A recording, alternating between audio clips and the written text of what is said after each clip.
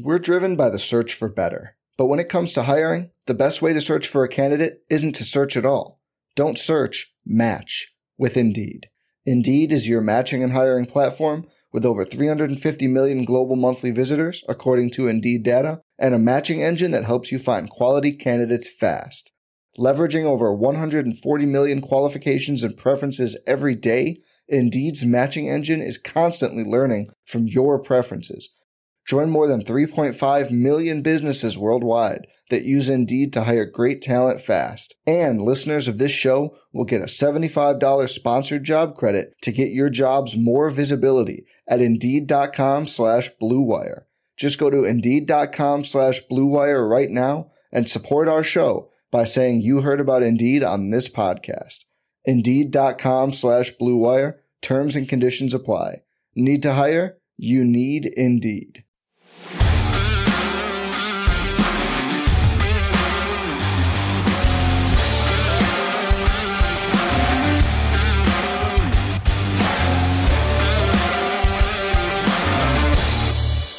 Welcome back into another episode of the Royals Farm Report podcast. My name is Alex Duvall. I'm joined, as always, tonight by Joel Penfield. Joel, we are about a week and a half, 2 weeks into the Major League season here.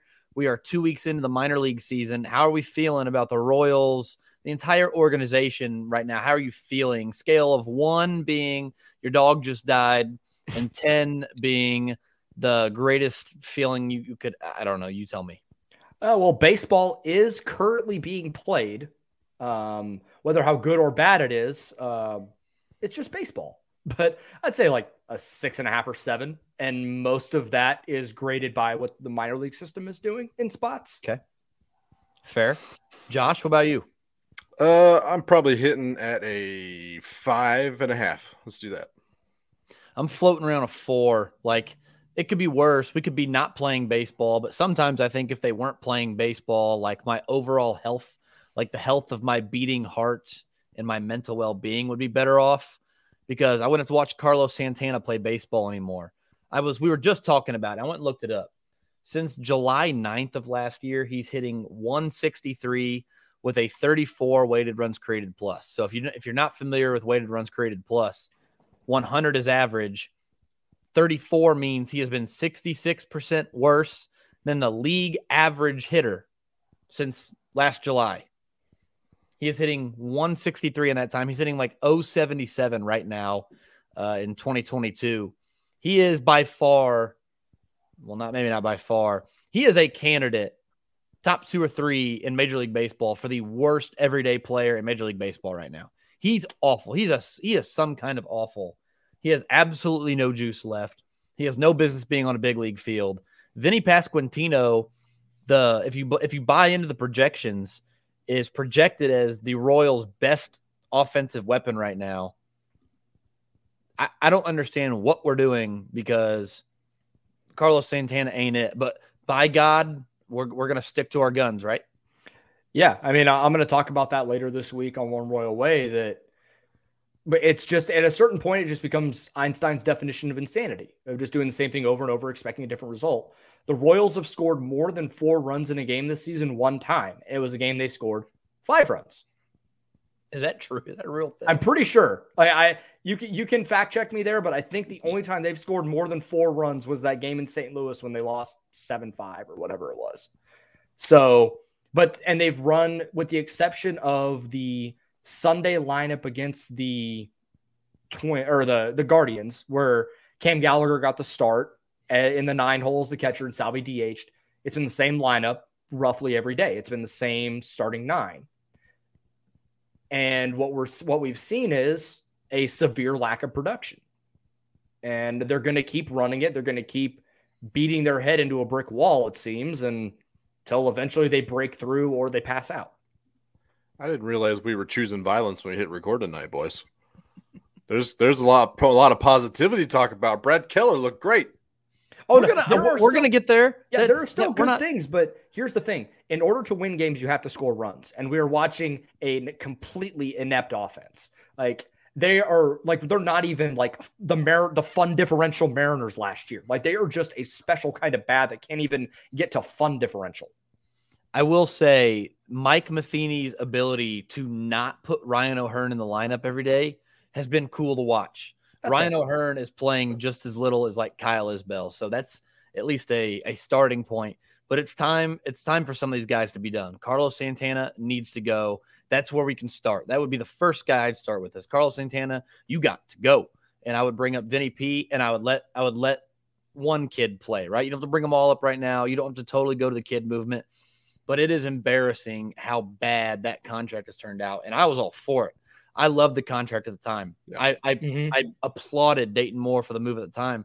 And up until July of last year, it looked pretty good. Like, I used July 9th as the arbitrary cutoff for bad. If we go back and just look at what Carlos Santana was doing before July 9th, he was actually hitting the ball really well. So from the beginning of last season through July 8th, Carlos Santana had a 373 on base and a 120 weighted runs created plus. He was 20% better than league average. I know he got hurt, and I know there was some questions about how he was feeling. He had 15 home runs in the first half of the season last year. Like, there is clearly something that has happened, an injury, something in his personal life that has happened, but he cannot be an everyday player anymore.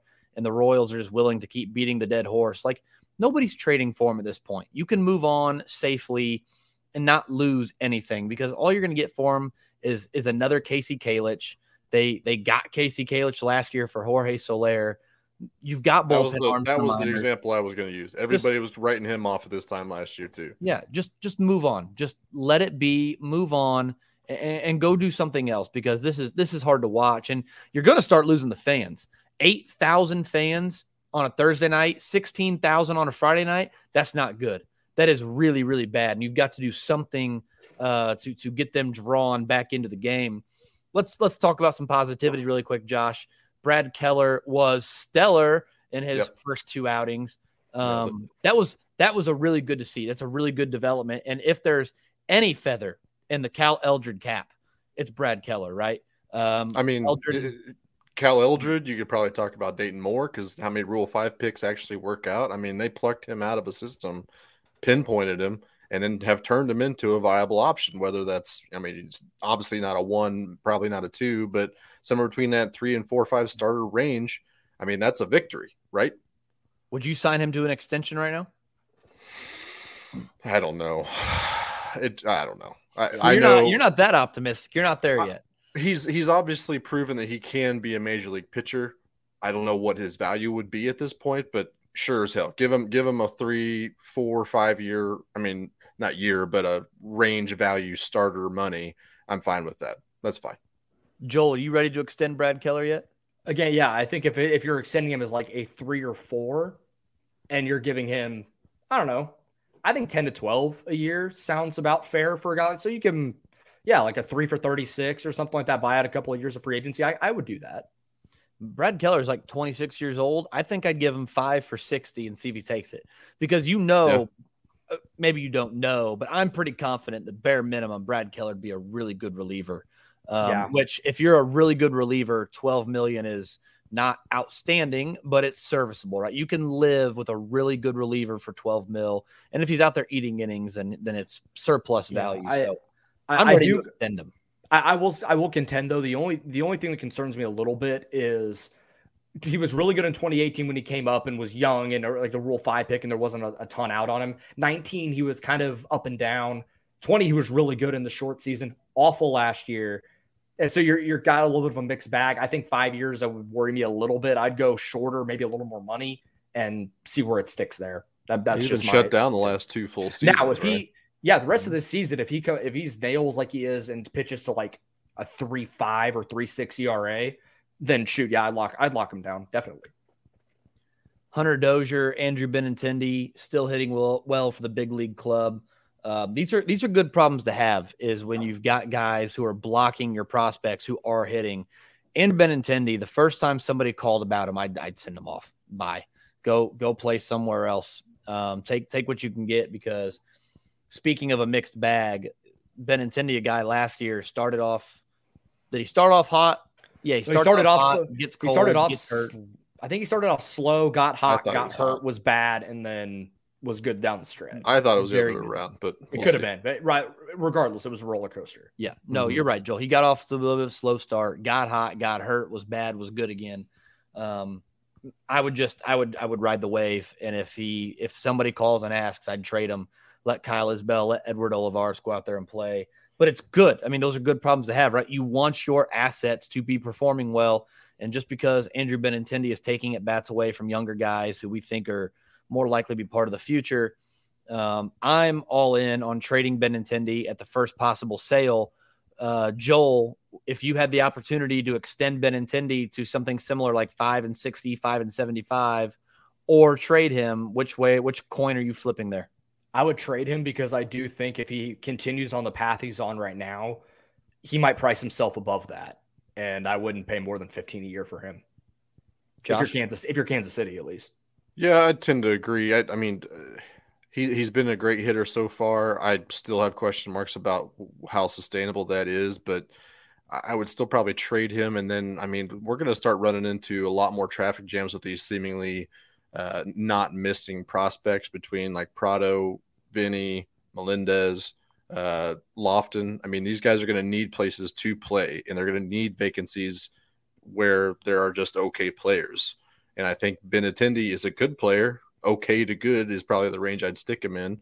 Right now he's playing really, really well, but I mean, it's a long season. So as those sample sizes that we've kind of talked about are so small, you probably got to deal with the same kind of, small sample size with the success of Benintendi. So I'm more gambling on the roster spot than I am a Benintendi sustaining this at a great rate as opposed to an average to good rate. I'm with you. I don't think he is a player you can build around. He's not a guy that I'm giving a bunch of money to be the centerpiece of an offense long-term. Like I said, it's awesome that your assets are performing, but I am on the side of flip him at the first possible sale. Let the kids play a little bit. It's weird that a podcast like ours who follows the minor league system wants to just cash in for lottery tickets, right? Shocking, right? And I say that like and I get probably where people think I'm coming from, but I am 100% like I'm not a huge believer in Benintendi. So as much as I am tired of seeing some of these older guys play, I really just don't think I don't think Benintendi is that answer. I would rather see them go with one of their homegrown guys and save the money for something else down the road, because for probably going to spend it on the rotation. Well, number 7, and also they're going to have to spend it on the rotation at some point because their total inadequate ability to develop pitching in the rotation is it's going to kill them. So got to save some money for that. I would go with a cheap bat and then pay a pitcher because you're going to have to go find somebody. Like Frankie Montas. No, we're not doing that right now. How close was he to being traded to the White Sox? I know that report came out that it was close. Did anybody ever see if there were players? The White Sox didn't want to give up Andrew Vaughn. It was supposed to be a 1-for-1, right? And they said I don't know if it was 1-for-1, but I know that Oakland wanted Vaughn and Chicago wouldn't bite. So I don't know if that made it fall through and they're still in talks, but that was Vaughn's hot too. He got out to a hot start too, so I can't blame him. Interesting. Any last thoughts on the big league team before we get going here? I'll talk more about it later this week. Be ready for it. I mean, we thought this team was somewhere between 75 and an 80 win team anyways. This is what they do. So, I mean, they're meeting expectations for most people. And nobody should be surprised by this. Fair enough. All right. Before we get into our minor league minute, thanks to Kansas City Strength and Conditioning for picking up the show this year for the 2022 season. And here's a really quick word from our sponsor, KCSC. From the beginning, we knew right away that we wanted to do strength conditioning and a throwing program for the baseball and softball community. It wasn't something we were trying to back into or all of a sudden learn. We knew we were really good at coaching these skills from the get-go. And the fact that we're in the same business and the employees are all on the same page, we can write a program based off of what a kid needs, not just getting him stronger or faster from a general sense. It's what does this kid need? On the pitching end, we can say, hey, this kid needs such and such. He needs to do this or that better. A lot of times it turns out it's not something that needs to be fixed in the baseball cage or on the throwing mound. It actually needs to be fixed in the weight room.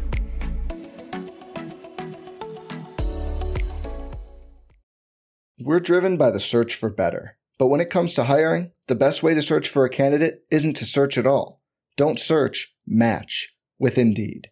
Indeed is your matching and hiring platform with over 350 million global monthly visitors, according to Indeed data, and a matching engine that helps you find quality candidates fast. Leveraging over 140 million qualifications and preferences every day, Indeed's matching engine is constantly learning from your preferences. Join more than 3.5 million businesses worldwide that use Indeed to hire great talent fast. And listeners of this show will get a $75 sponsored job credit to get your jobs more visibility at Indeed.com/Blue Wire. Just go to Indeed.com/Blue Wire right now and support our show by saying you heard about Indeed on this podcast. Indeed.com/Blue Wire. Terms and conditions apply.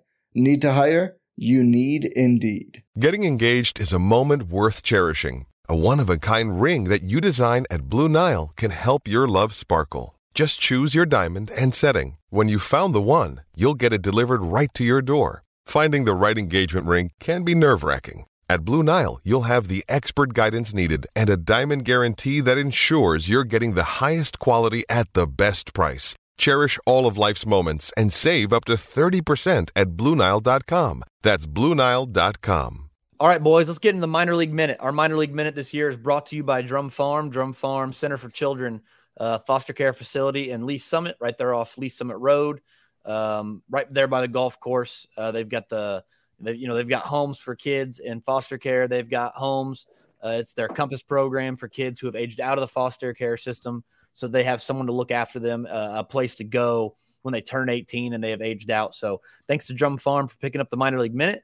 Let's do it. Let's start in low A, the Columbia Fireflies being led by 18-year-old Carter Jensen. Carter Jensen of Park Hill High School here in Missouri has the best OPS on the team at 840. So he is so by the way, when we were talking about Carter Jensen previously, I actually thought he turned 19 here soon. Like I knew he was 18, but I thought technically this was his age 19 season. And I was wrong. Carter Jensen, he doesn't turn 19 until July 3rd, which means this is his age 18 season all year, right? So that'll make models' ears prick up a little bit when an 18-year-old is hitting like this in full season ball. But again, you have an 18-year-old leading the team in OPS, and maybe that's actually not true. Darryl Collins is leading the team in OPS at 923. So my bad. Darryl Collins didn't play the other day, so he wasn't in the lineup. I didn't see that. So Darryl Collins, 923 OPS. He's just 20 years old. And then Carter Jensen at 18 and 840 OPS.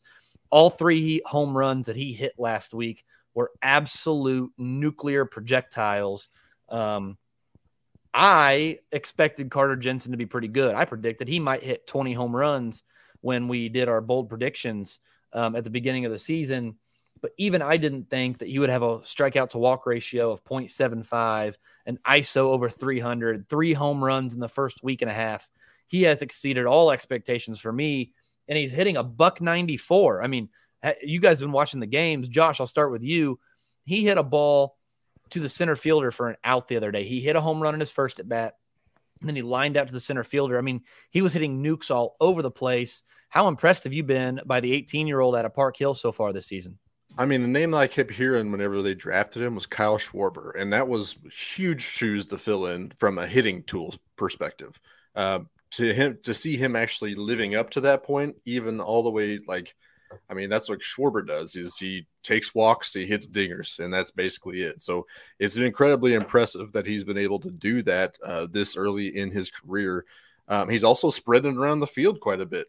He's got a 33.3% to pull rate, 37.5 to center, and then 29.2 to right field. So he's spreading it out way more than you kind of thought. And like you said, only hitting 194. He's got a 150 BABIP and only an 18.2% line drive rate. So there's, I mean, reason to believe that his stock is only going to be going up from where it is currently, and it's already massive. So that's huge to see him, what he's doing at the plate for his age. It's also encouraging to see what he's doing behind the plate.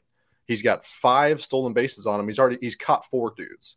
And just for reference, the leader and the current leader in the major leagues is Jacob Stallings, who's got a 5 stolen base to 3 caught stealing. So he's right. I mean, his arm is legit.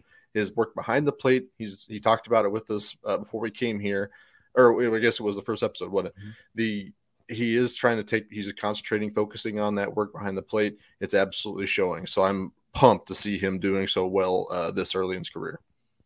Joel, any thoughts on Jensen? Yeah, well, the calling card for him when at our previous place we recorded the show, when we talked about Carter Jensen, was the numbers he put up, like the TrackMan numbers, or like the bat, like I can't remember what it's called, but like the little like knob you can put on the bottom of the bat that shows like EV and stuff like that. It was ridiculous. I mean, it was 90th percentile, like major league number type stuff. The max exit velocity was, well over triple digits. And so that gives you reason to believe as a high schooler, like he's going to hit the ball hard. He's going to make it work in that way. But to see him now starting to elevate the ball the way he is against this pitching, to still walk 16% of the time as an 18-year-old first year full season ball tells me he's not too antsy. He's not trying to do too much with it. He's letting the ball come to him. And then you're seeing the dividends of that, hitting the ball over the wall. And to see him do that now, I can only imagine what he's going to do by June. Once it gets hotter, he's in the Carolinas. It's going to get hot. It's going to get muggy. Ball's going to fly. So there is a lot to like about what he's doing right now. Well, and the one thing I liked about the third home run he hit, it was a 2-0 pitch. He gets a fastball in, and he turned on it, met it out front, and then hit it 1.5 miles. Like, he is hunting pitches to do damage on. And like you said, he's letting the ball come to him, and he's comfortable in it. But like, there's also a piece of it where like he's got a plan, and his plan is, I'm gonna let the ball come to me until I get into an advantageous count, and then I'm going hunting. Like, I'm going on the offense, right? And I am going to be offensive with my approach. And the ability to do that, like the ability to differentiate and separate when to be patient and when to attack as an 18-year-old is rare. Like, an example I'll bring up now, Eric Pena striking out 47% of the time. Eric Pena has got some serious approach issues. Eric Pena's hit tool, his ability to put the bat on the ball, is average. Like, it's not his calling card, but it's not the problem either. Eric Pena's issue right now is he is so antsy, wants to swing at everything so bad that he's exposing himself to everybody who's watching, right? So with Carter Jensen, I think the biggest difference is he's not exposing himself. He's like, you're going to throw my pitch or I'll wait for it. And then with 2 strikes, I'll defend. And then if you're going to fall behind in the count, I'm going hunting. I will hunt the fastball. I'm going to hunt my pitch, and I'm going to hit it over the fence. So that's the biggest difference that I've seen so far between Jensen and a guy like Pena, is just being comfortable in your skin, being comfortable in your approach, being comfortable in what it is that you do well, where Pena is swinging at everything at all costs. And he's done some damage, 2 long home runs. I mean, we've seen the tools. They are flashy. Oh, yeah. But you cannot swing everything. And right now, I mean, Pena is not Sully Matias, but by God, he's got to stop swinging so much. So that's the thing that's impressed me the most with Jensen. And Joel, you hit it on the head, just being comfortable, letting the game come to me, and then having the ability to turn it on offense when pitchers fall down in the count is so impressive, and it's so cool to see. We mentioned Eric Pena striking out a ton. Wilman Candelario also striking out over 40% of his plate appearances. A guy that I was excited to watch just because the numbers were pretty flashy in Arizona last year. Yasuel de los Santos, an outfielder, 48% strikeout rate. Joel, you mentioned it before we started. Strikeout rate city. Like, these guys are having a really tough time early on. Yeah. And I think it shows like the volatility that is possible when you talk about guys at low A. It also talks about how good, I think it speaks to how good some of the Royals upper level hitters are that we've seen go through it. Yeah. All there. They've moved through the system. It's like, okay, that's the difference, right? Between a guy borderline or into the top 100 and then guys who are still kind of working their way through. So, really quick, Joel, any final thoughts about the offense there in Columbia? Not really. I want to take it right to Eric Sarantola, man. He shoved the other day. That was awesome to watch. Yeah, 10 strikeouts in 5 innings? 10 strikeouts in 5 innings. The curveball is ridiculous. It has great shape, great spin, good depth, and any other scouting term you want to use. I mean, it's a really legit plus pitch. And I loved his fastball. It's not necessarily a sinker, but he gets really nice late arm side running into a righty that plays really nice, especially when he runs it away from a lefty. I mean, it starts on the middle away and is in the other batter's box by the time he gets there, and it's getting swing and misses and generating a lot of them. So to see him in one of his first starts really get it rolling there. Really encouraging. Another college pitcher that should probably start working his way up here soon, especially if he can stack a couple of those outings on top of each other. He struck out 9 of his first 11 hitters in that game. Doesn't get much more dominant than that. That's pretty stupid. I do wonder if there is a sinker and a four-seamer in there, because there was some flat four-seamer looking, and he also was working in a change, but there was some interesting things. It looked like there was a sinker being thrown as well, but yeah, working top of the zone with that heater somewhere in the mid 90s, and then throwing that hammer curve, and it's making people look stupid. So it was a huge dominant start. Nice bounce back from his not so great first start. So it's good to see him bounce back. Ben Hernandez made his first start last week, 4 scoreless innings, 4 strikeouts and a walk. Ryland Kaufman made a couple of relief appearances, 8 strikeouts and 5 2/3. He's a guy, the stuff is gnarly. I mean, there's not a lot of guys, period, with his flat ability. He's now 23 in low A. I'd be surprised if at the end of the season, we're really excited about what Ryland Kaufman's going to bring, but a guy to watch. I mean, there's not a lot of lefties that throw 96 with his breaking ball. A guy that flew under the radar that I mentioned in the preseason once, Herbert Garcia. 6 strikeouts in 5 innings, only the 1 run, no walks.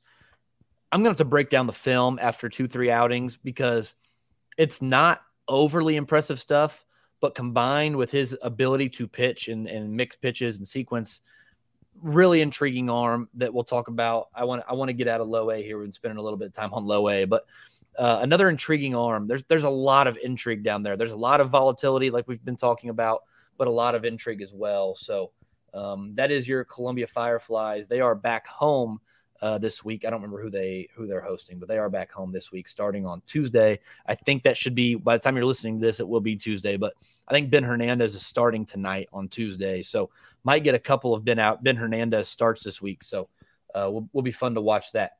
Let's jump up to high A, where Tyler Gentry is absolutely ripping the cover off of baseballs. Tyler Gentry is hitting .545 with a 1.539 OPS. That is good for a 324 weighted runs created plus. Totally sustainable. Totally sustainable. Yeah, 100%. Yes, absolutely. He did not play in every game. He was kind of in every other game. He almost didn't make it out of the preseason. That injury from last year was still kind of nagging him. So just the fact that he's out there playing is good. I'm sure he will be working his way back here soon. But Tyler Gentry is absolutely hammering the cover off the ball. That was one of Josh's bold predictions, is that Gentry will be back in our top 20 by the end of the season. That looks absolutely like a slam dunk. Luca Tresh also hitting the ball really well. Luca Tresh batting .296 with a 122 weighted runs created plus. He hit a ball that he pimped there in Quad Cities. He knew it as soon as he got it, and it was a simple bat flip. It wasn't like he was trying to show everybody up, but just wanted everybody to know that he knew he got it, kind of one of those things. So those are the best ones to me, because it's like I'm so disgusted that this guy is even on the same field as me that I'm just going to drop this real quick and take my jog.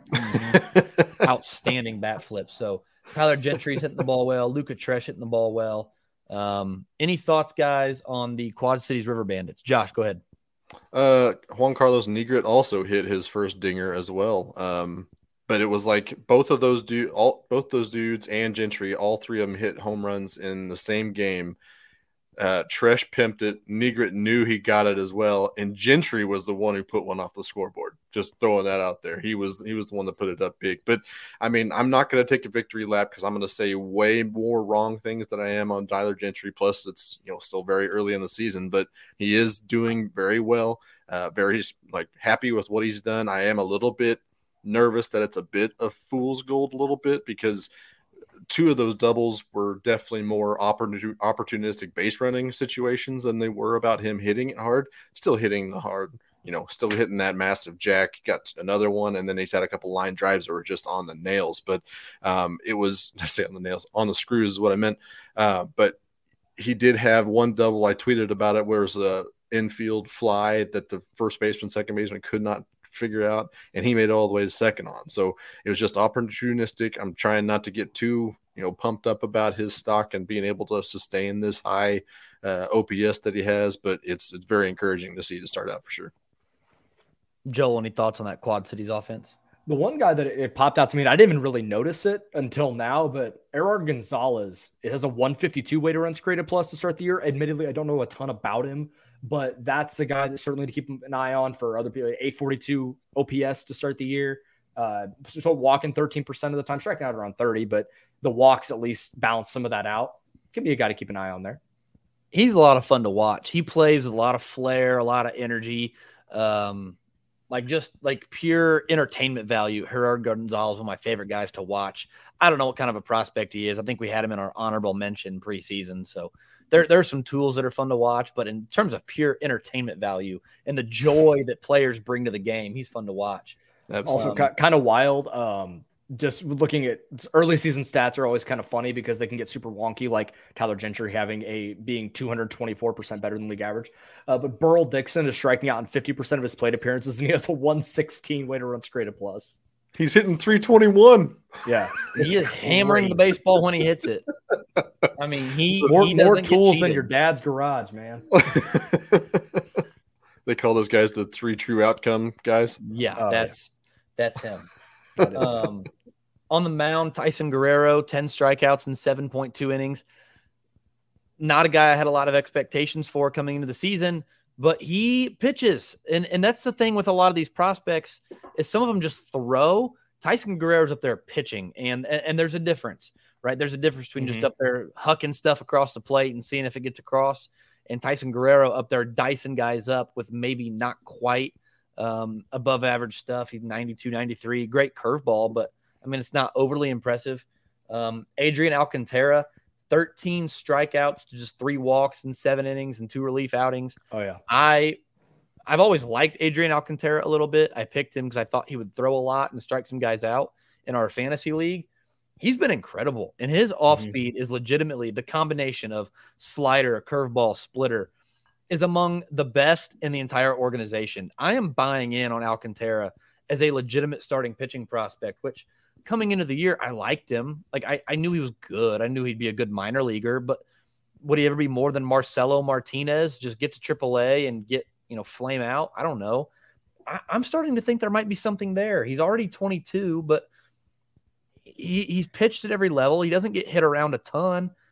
Maybe there's something there, maybe there's not, but Adrian Alcantara is giving me a reason to continue to watch him, which when you're a prospect and you get into high A, double A, keep giving the scouts a reason to watch you, and you'll continue to get opportunities at the next level until you just prove you can't handle it anymore. So really excited for what I've seen from Adrian Alcantara in the early going. You think he gets up to double A before the end of the year? Yeah. Could be something to watch. I think so. I think they're promoting a ton of pitchers out of double A. Right. Yeah. I think that could be, it's not necessarily like you have 100% earned, you're just too good for high. It could be just that there's a mass exodus from the Texas League and he gets an opportunity. But also, I mean, he's making dudes look like, like they're flailing up there at some of his pitches. So it could be by July, he is just too good for the level and they just send him up just to see what he's got. Yeah, because he spins it really, really well. I mean, fastball's 94, 95. It's good, but he can really spin it. Speaking of double A, let's jump up to the Naturals where Michael Garcia hitting 406 in the early going. I mean, Josh, I know you want to talk about him, so let's just jump into Michael Garcia real quick. I mean, it's Michael Garcia's world. We're just living it at this point. That's just where we are. The dude does everything well. Just absolutely incredible. We gushed about him that first week. Here we are talking him again. For this last week, he was slashing 400, 520, and 450 with 5 walks and 4 strikeouts. That's too many strikeouts. Come on, man. It's just your walk to strikeout ratio is like a 4 right now, whatever. Also 3 stolen bases. But the thing I wanted to kind of talk about is his long-term ceiling what are we comping him? It doesn't seem like his power is there. Unless he develops into it. His body's just not at that point right now. He's only put up 3 home runs, I believe, last year in his good season.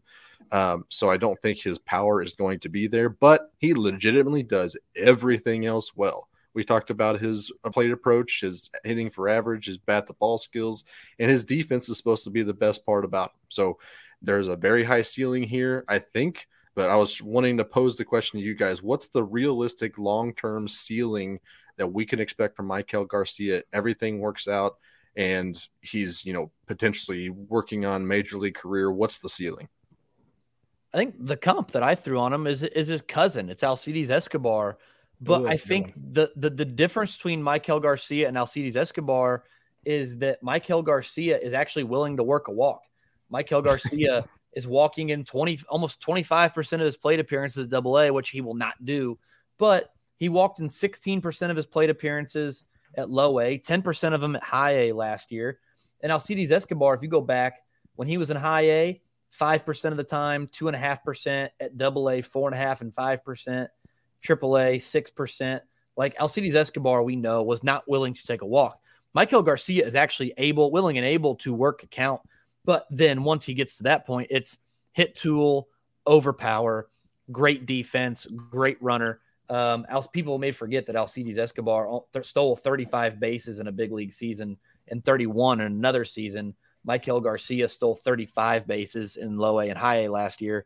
I think he's capable of stealing 30 in the big leagues too. So you've got a player very much like Alcides Escobar. And I never know like how people remember Alcides Escobar because he started all those games. Analytical Royals fans hated him. The traditional Royals fans loved him. And I think the real way to remember Alcides Escobar is somewhere in between, right? Mm-hmm. He's somewhere in between, should have been batting leadoff and shouldn't have been playing. He should have been the Royals 9-hole. He should have been playing gold glove caliber defense. And just being a catalyst at the bottom of the lineup. Instead, Ned ran him at the top of the lineup, which was awesome for Game 1 of the World Series in 2015. Pretty much sucked every other time it mattered. So, I don't know. I think if Maikel Garcia can give you that, be almost league average offensively, and be a great defender.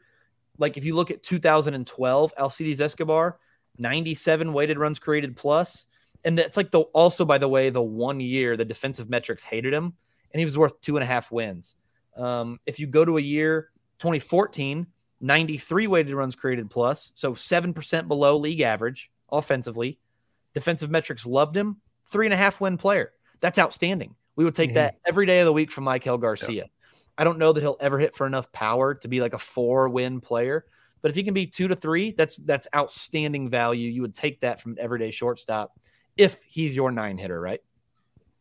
Now, we talked about him potentially being a top 100 guy by the end of this year or sooner, but I do just wonder if that's a possibility with that lack of power. So that's the biggest thing. Alcides Escobar was a top 5 prospect in baseball with Milwaukee. He was like number 2 for a long time. Oh, shoot. I did not know that. I didn't know that either. Now, we've evolved. We recognize the value and power now, but right. Nick Madrigal was a top 50 prospect in baseball.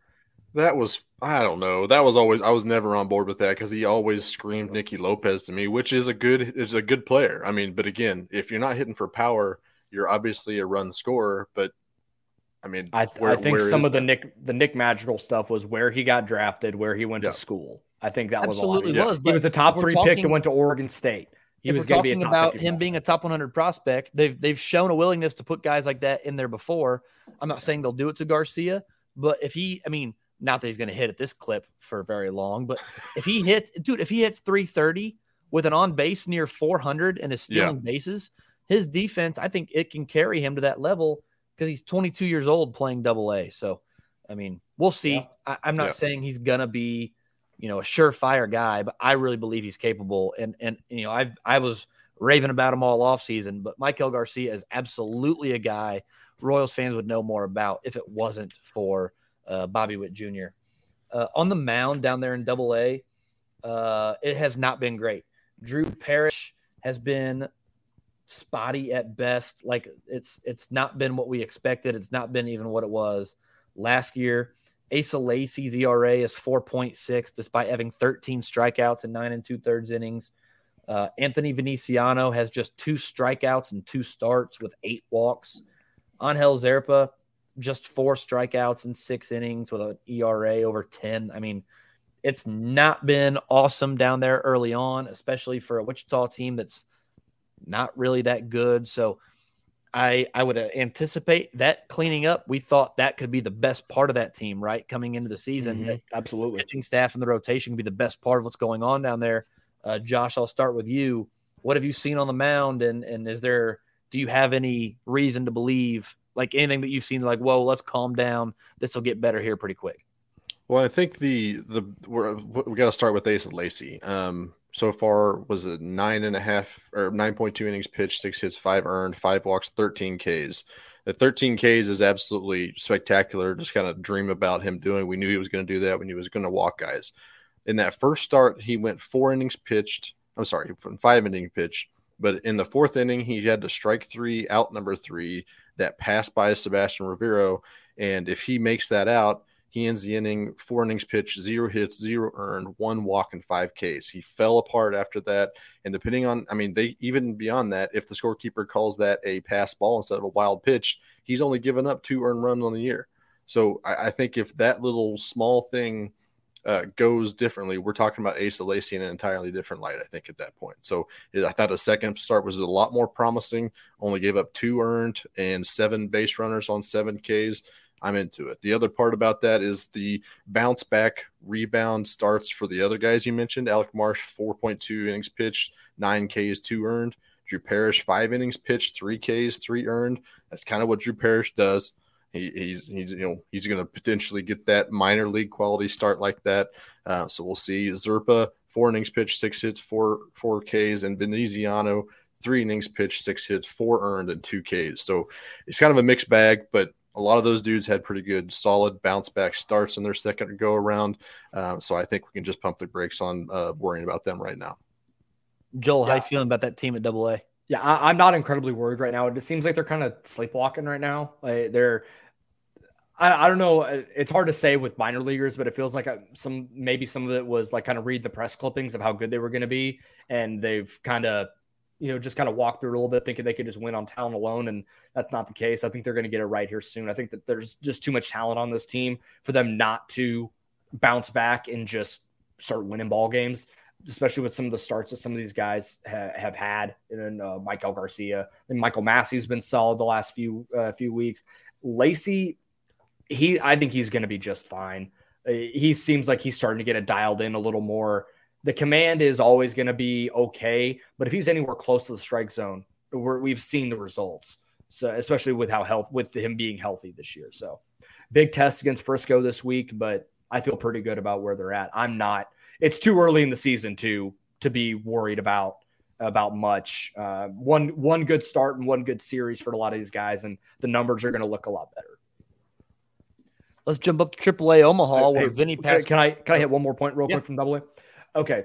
So if I told you that Sully Matias was striking out 30% of the time, he had no home runs, and he had a 90 weighted runs created plus, what would you think his batting average would be? I know batting average isn't everything, but it's interesting here. What do you think is that? He's hitting 321. Yeah. I actually looked that up. I was like, what? I know. Like, he is not going to hit 321 for a full season. Like, he's probably going to hit 230 or 240. But it is kind of crazy because I was looking, I was like, damn, he's hitting 321. How many home runs does he have yet? And I had to go back and score. I was like, he has 0. So it shows a change in approach. Absolutely. He's shortened his swing up. He's not trying to clobber the baseball as often.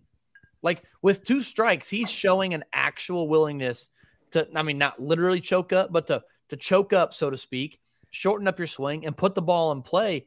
I've been impressed because everything we've seen from Sully Matias up to this point has been Mongo hit ball, right? Just how far can I hit this thing every single time he goes to the plate? And now he's shown a willingness to shorten up. We saw this. We see this from guys all the time, like Chris Davis. Chris Davis, when he was going through that slump in Baltimore, looked like a caveman swinging a club. It's like there was no approach. There was no rhyme or reason to anything he was doing. He was awful for a long time. Sully Matias did some of that at times. It was like, are you trying to do anything but hit the ball as far as you can?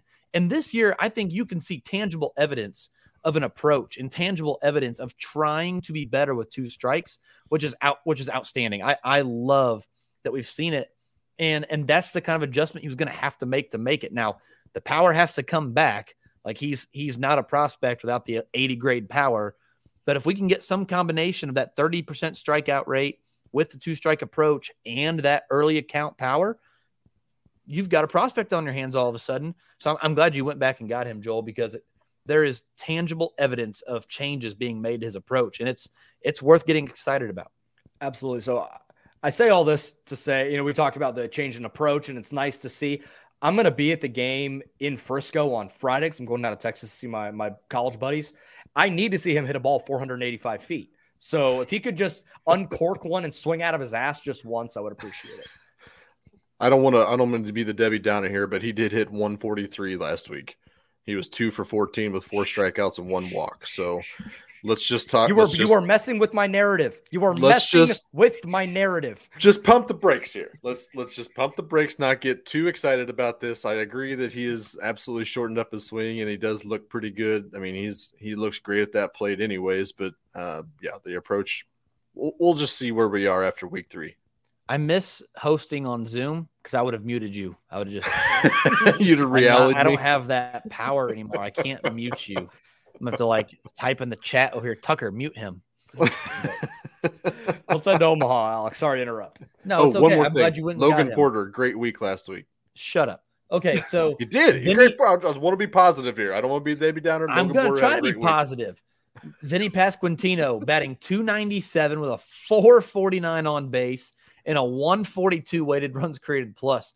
That 142 weighted runs created plus, by the way, is the lowest mark he's ever had in the minor leagues. So, I mean, if that tells you anything about what he's done throughout his minor league career, I am ready for the Pasquantino show in the big leagues. I'm done with Carlos Santana. I know we talked about that earlier. I'm ready. He appears to be ready. He's walking more than he strikes out. The power hasn't come around yet, so maybe you let him hit a few home runs and get his confidence back up. But that is the last thing that I need to see. And he hit a double and a triple down the right field line in his last game on Sunday in Omaha. So Vinny Pasquantino, we mentioned it, Joel, on the podcast in the preseason several times. There's a good shot that Vinny Pasquantino could get called up before Nick Pratto. And I think you're seeing why. Nick Pratto, we'll get to him in a minute. The one thing that concerns me right now with him is he stopped walking. For whatever reason. So, but the difference in the approach and the difference in contact rate is the reason we could see Vinny P before Nick Pratto. And Nick Pratto's played some left field and right field. I think they're prepping to have them both in a big league lineup here pretty soon, with Vinny P taking a lot of reps at first base. So we'll see what happens here. But Vinny Pasquantino can pick it around the bag. He'll remind folks a little bit of Eric Hosmer at first base. He's not going to get anything that's not hit right at him, but his hands and feet around the bag are really advanced. He's not going to drop balls. He'll scoop them out of the dirt. So he doesn't have the range like Nick Pratto, but Eric Hosmer won a Gold Glove just catching what was thrown and hit at him. So anyway, Vinny P is tearing the cover off the ball. He is so disciplined at the plate. 7 walks, 1 strikeout last week. I'm ready for the Pasquantino show in the big leagues. I don't think we're too far off from it, especially if Carlos Santana continues to bottom out the way he has.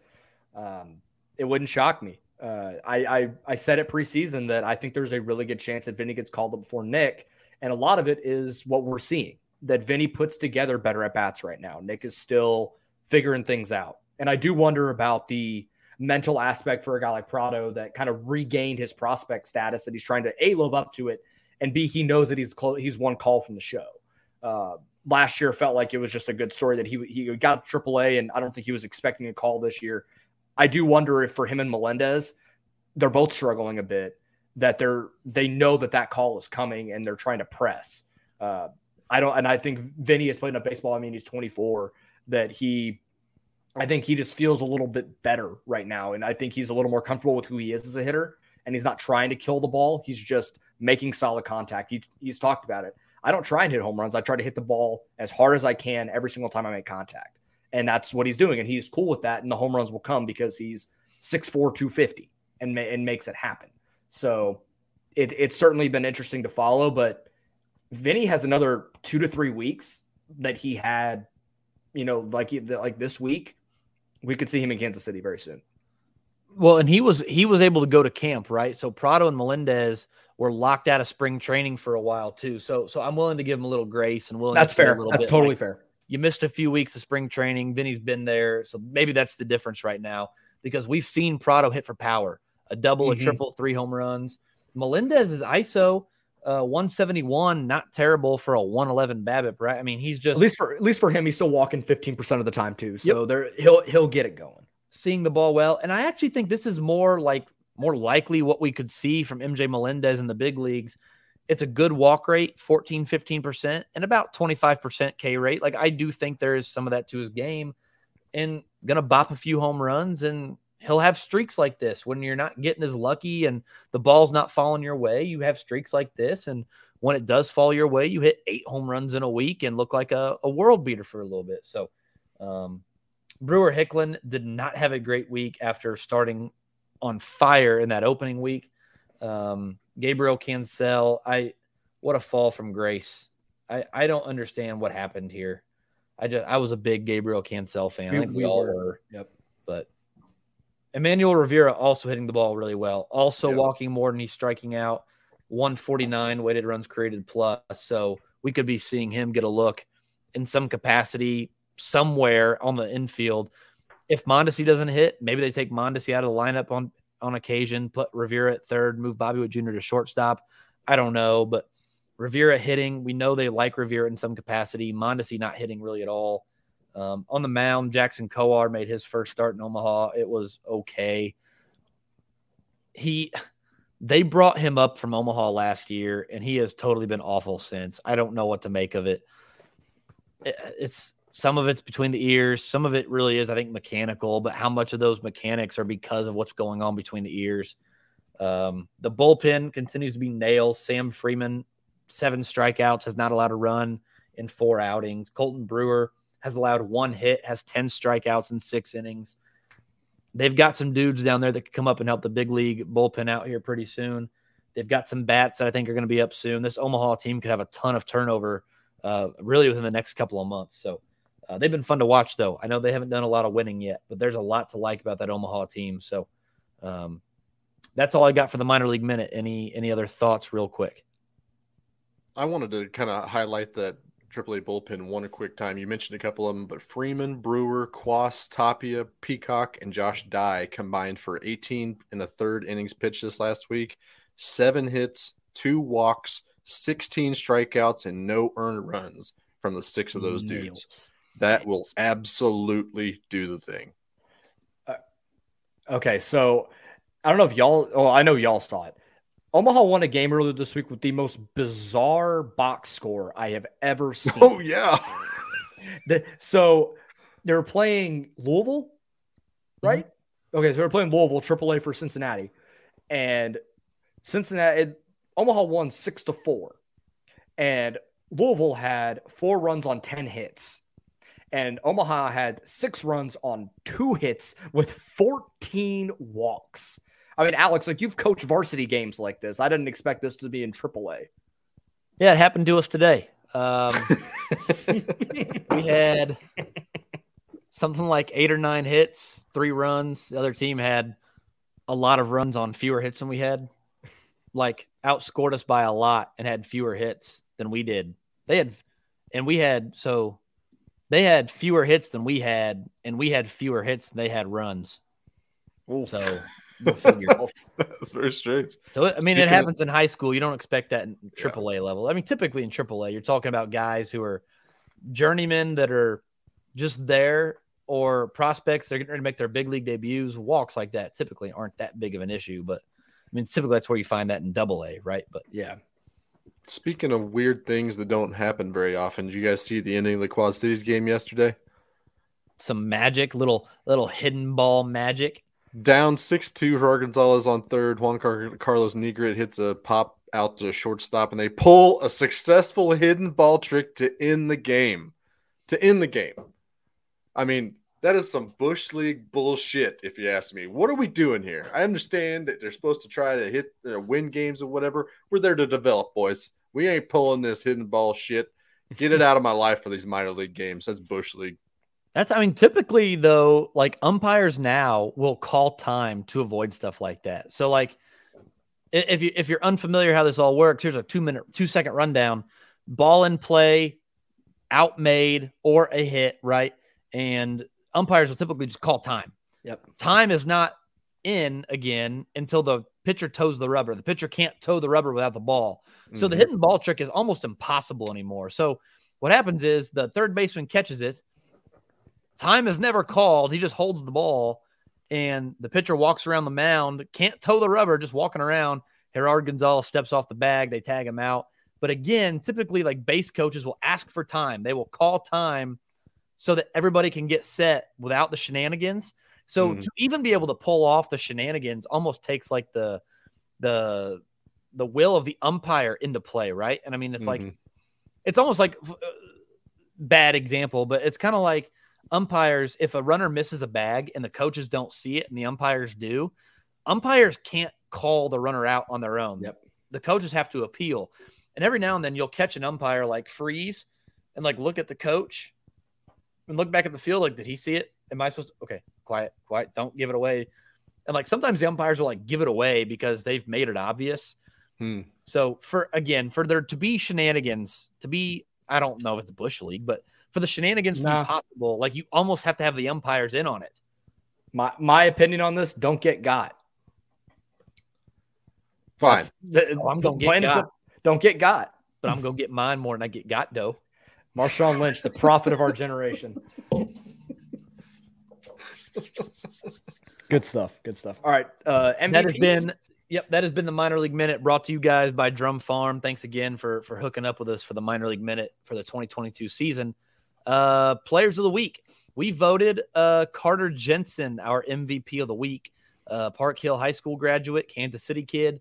3 home runs, 5 walks, 6 strikeouts for Columbia this week.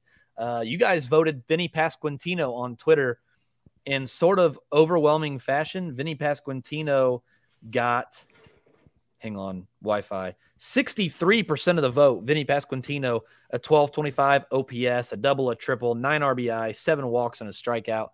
I get it. Vinny Pasquantino is my personal hitter of the week. Alec Marsh is my pitcher of the week. So, again, the 3 of us voted. We took Carter Jensen as our weekly MVP. Who was it last week? Nick Prado. So we have 2 different players now who have gotten their weekly MVP for hitting 3 home runs in a week. So if you want to win the RFR MVP of the week, just hit 3 home runs and we'll pick you. So MVP of the week, Carter Jensen. My player of the week is Vinny Pasquantino. My pitcher of the week is Alec Marsh for his 9 strikeout performance for the Northwest Arkansas Naturals the other night. Josh, give me your player and pitcher of the week. Yep, it's Eric Sarantola. Like I said, struck out 9 of the first 11 hitters in his start on his way to a 10K night for over 5 innings. So he's going to be my pitcher of the week in Sarantola. And my boy Tyler Gentry going to be my player of the week. Went for 8-14, 4 ribbies, a 4-2 K to walk ratio, but a 15.54 OPS on the week with a stolen base, kind of. We can look at my Twitter timeline for the kind of reason, but yeah, we'll see how he does. But he's got my vote this week. Joel, give us your player and your pitcher of the week. I abstained because I thought I thought it was a together vote for player of the week and pitcher of the week. So I screwed up. I blew Falcon. I'm very sorry. Joel wasn't here last week. Joel was a late scratch last week, so he did not get to partake. Well, actually, yeah, he did. He sent it in, but my bad, y'all. Used his vote. I will be better next week. Gotcha. So Joel will be back with a player and a pitcher of the week next week. Gentlemen, any final thoughts? Josh, we'll start with you. Happy Easter, everyone. It was a great day, great holiday. We actually got to go out to the Royals game on Friday night, and my son's been carrying around a baseball ever since. So let's see what happens. That's outstanding. Duct tape his right arm behind his back, have him start only throwing left-handed, and get free college. He's got lefty and righty going, baby. He's going to be the ambidextrous pitcher again. We got Pat Vendetti going. There we go. Yeah. All right. So my final thought, we've seen PitchCom is a thing now, the little automated wristband the catcher wears. I've watched dozens of baseball games so far this year. It's been brought up on every single broadcast at least once. And I was listening to a podcast today with Lucas Giolito, a pitcher for the White Sox, and they were talking about the automated voice is like a male Siri voice, like super automated, robotic. And so they started talking about what voice do they want to hear? Would you prefer to hear in your ear as you're pitching and calling a game and keep yourself? So my question to you is, what voice would you like to call your pitches for you? Morgan Freeman. I don't really care what it is, what we're narrating. That's the voice I want to hear. Fastball. And that just dreamy Morgan Freeman voice. I would lose it. I would lose it on the mound. I wouldn't be able to like focus. I'd be like, okay, Morgan, whatever you want. That's the thing. Like I need a little bit more. I need a little bit more ampage, a little bit more up, but I don't need it to be too much. So I'm gonna go Mark Wahlberg from The Departed, like that. Just low key condescension in his voice. He's gonna make me pissed off enough to like burn a fastball by somebody, amp it up a little bit, but it's not gonna be too much. So give me Mark Wahlberg from The Departed. Boston accent as well. Is it Mark Wahlberg or Alec Baldwin when they're waiting on the Chinese businessmen for the microchips?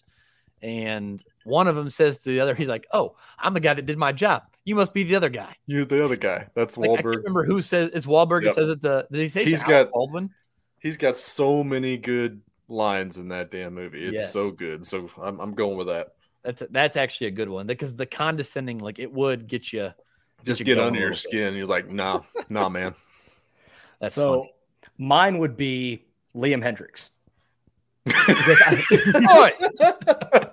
like that one too. Because one, Australian accents are the best, and two, he swears like I do. So it would be, and he says some more colorful words because they're Australian, and there are some certain swear words that they say in Australia that are a little more tame than, or more what's the acceptable. Acceptable than they are in America. That I would let him scream into my ear as it. That would be good too. Yeah. Or if you could give me, there is a specific bit. It's one of my favorite comedy bits of all time. It's Robin Williams describing golf, the invention of golf in a Scottish accent. Again, they swear in an incredible fashion. And that's just how I'm one of those people, like, whenever I played, I needed to run through a brick wall because I didn't throw hard. So I had to like amp myself up and just run on pure adrenaline. I couldn't be relaxed. So that's how I would have to roll. Gonna knock a ball in a gopher hole. 18 times. 18 times. Yes. That is a great bit. It is one of my favorite comedy bits of all time. So that just Robin Williams with a Scottish accent or Liam Hendricks. Speaking of great comedy bits, my final thought on the night, if you haven't seen the video of Bert Kreischer drinking Kool-Aid on Tom Segura's podcast, I laughed so hard for 5 minutes the other day when I saw that for the first time. Mm-hmm. Like, if you've never seen it, so they record it at like 9 or 10 a.m. And Bert Kreischer is a big 64-ounce like Yeti tumbler. And Tom Segura is like, "What are you drinking?" He's like, "Kool-Aid." He goes, "What?" He's like, "Red Kool-Aid." He's like, "You're drinking Kool-Aid to start your morning?" And so he pours some in a cup. He goes, "My God, you are drinking Kool-Aid." And then Tom Segura just loses it. Absolutely loses his composure on the set. He's like, "That is so much sugar." And just starts, just making fun of him, just ripping him. He's like, people probably think that guy drinks so much water. Good for him. Good for him. No, just Kool-Aid. It is. He's like, and Bert Kreischer even said, he's like, that's one of those things where like you don't even realize how weird you are until someone points it out. So I want to know, gentlemen, what is something really weird that you do that you didn't know was weird until somebody pointed it out? So I'm super fidgety, like ADHD fidgety, and my fidget thing is baseball. I sit from the time I could, as long as I can remember, always would just sit there with the baseball, just sitting on the couch, just messing with it.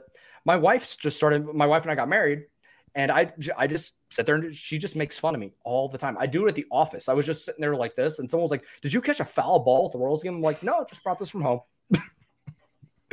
So that's my, again, like, people know I'm baseball obsessed. I'm like Rex Hudler.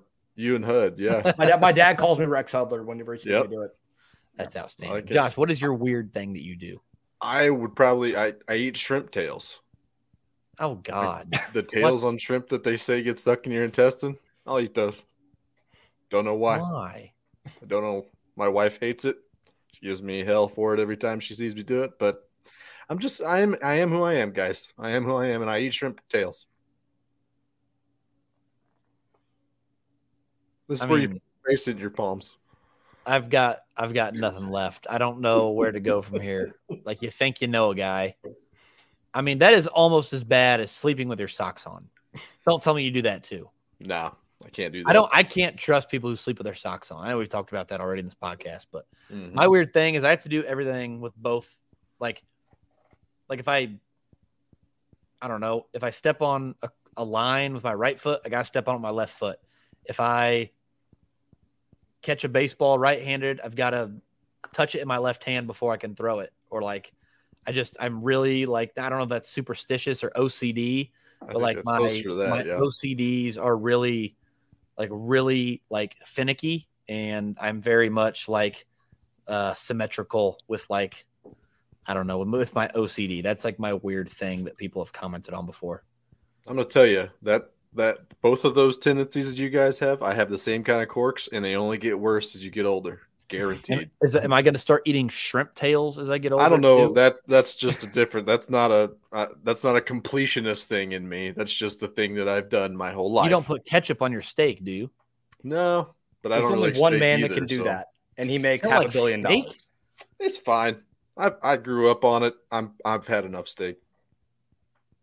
There's only one man that can do that. Go to Sunday afternoon meal. Like, you're cooking, you can cook whatever you want Sunday afternoon. Your wife's taking care of the kids, so you can cook ribs. Yeah, if I'm going after it, it's probably a smoke a rib, or gotten into big time into like wings lately, and I'll do some recipe experimenting with some wings in the air fryer.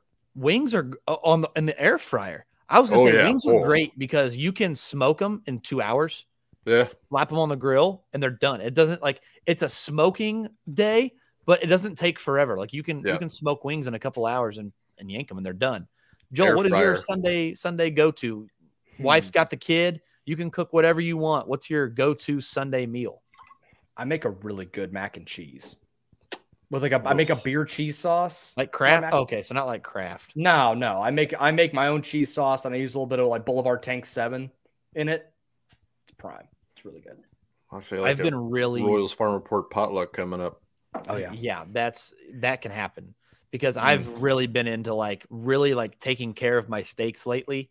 So not every Sunday, but like lately on Sundays, I'll go to Price Chopper in the morning, get a couple of, because at Price Chopper they've always got something on sale. Lately it's been the KC strips, but a couple of weeks ago they had ribeyes on sale. It was like 14-ounce ribeyes for like $8. So I got a couple of those for the wife and I, and really took my time to do them up right and take care of them. And oh my God, I've been that's been my kick lately is steaks on Sunday. Cast iron skillet? To finish them. So I slow cook them on the grill. Yeah. And then bring them in and flash them and baste them on the cast iron. Oh, yeah. I will eat that. That's good stuff. We need to do that. We need to pick a Royals game and go out to the K. Bring our smokers and our air fryers. Yes.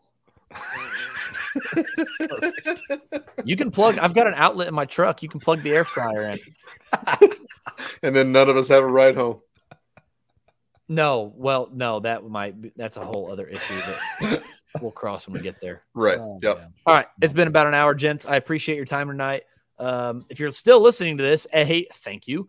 B, like, share, subscribe, get your friends to do the same. I don't care if they listen to it or not. Grab their phone, download the podcast. You'll be doing me a favor. I've done it to my family. I was at Easter on Saturday. I literally Aunt Kat, give me your phone.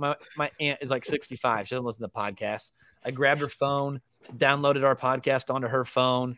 Go do it. It helps us. If you want to help us do that.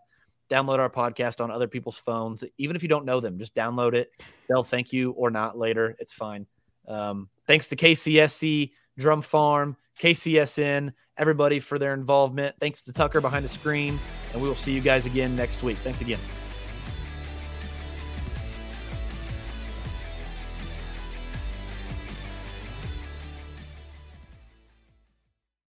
Every fan knows the right player in the right position can be a game changer. Put LifeLock between your identity and identity thieves to monitor and alert you to threats you could miss. Plus, with a U.S.-based restoration specialist on your team, you won't have to face drained accounts, fraudulent loans, or other losses from identity theft alone. All backed by the LifeLock $1 Million Protection Package. Change the game on identity theft. Save up to 25% your first year at LifeLock.com/aware.